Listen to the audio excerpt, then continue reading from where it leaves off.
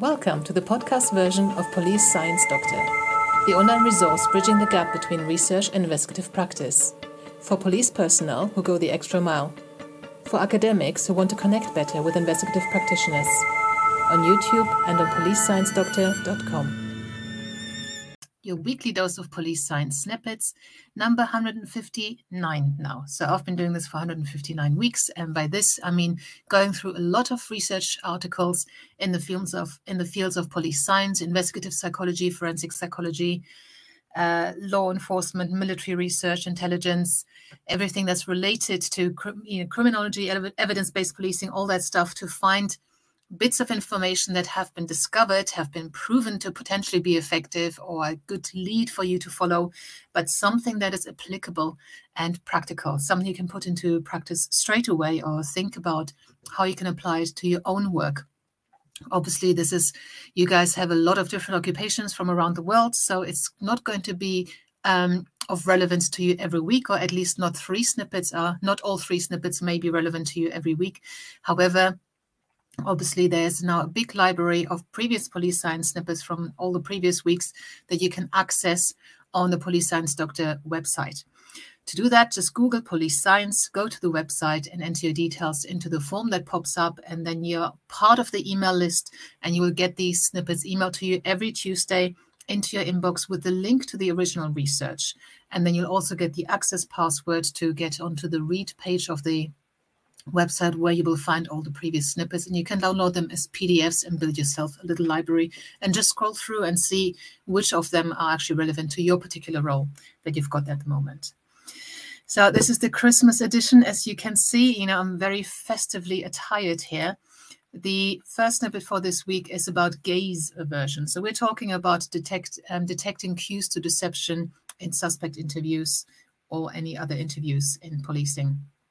While experts often still disagree about what are reliable cues to deception, what they do agree on is that a suspect's gaze aversion is not indicative of deception. So if you or any of your colleagues still believe that, scrap that from your vocabulary. It does not prove anything. Somebody averts their gaze, it means nothing. Okay, it can it can be culturally dependent, it can be, whatever, but it is not indicative or not reliably indicative as a cue for deception. The next snippet for this week is about investigative checklists. Officers provided with a checklist were more likely than officers not provided with this list to locate additional items in a virtual investigation. So a piece of research was done, a virtual investigative setting.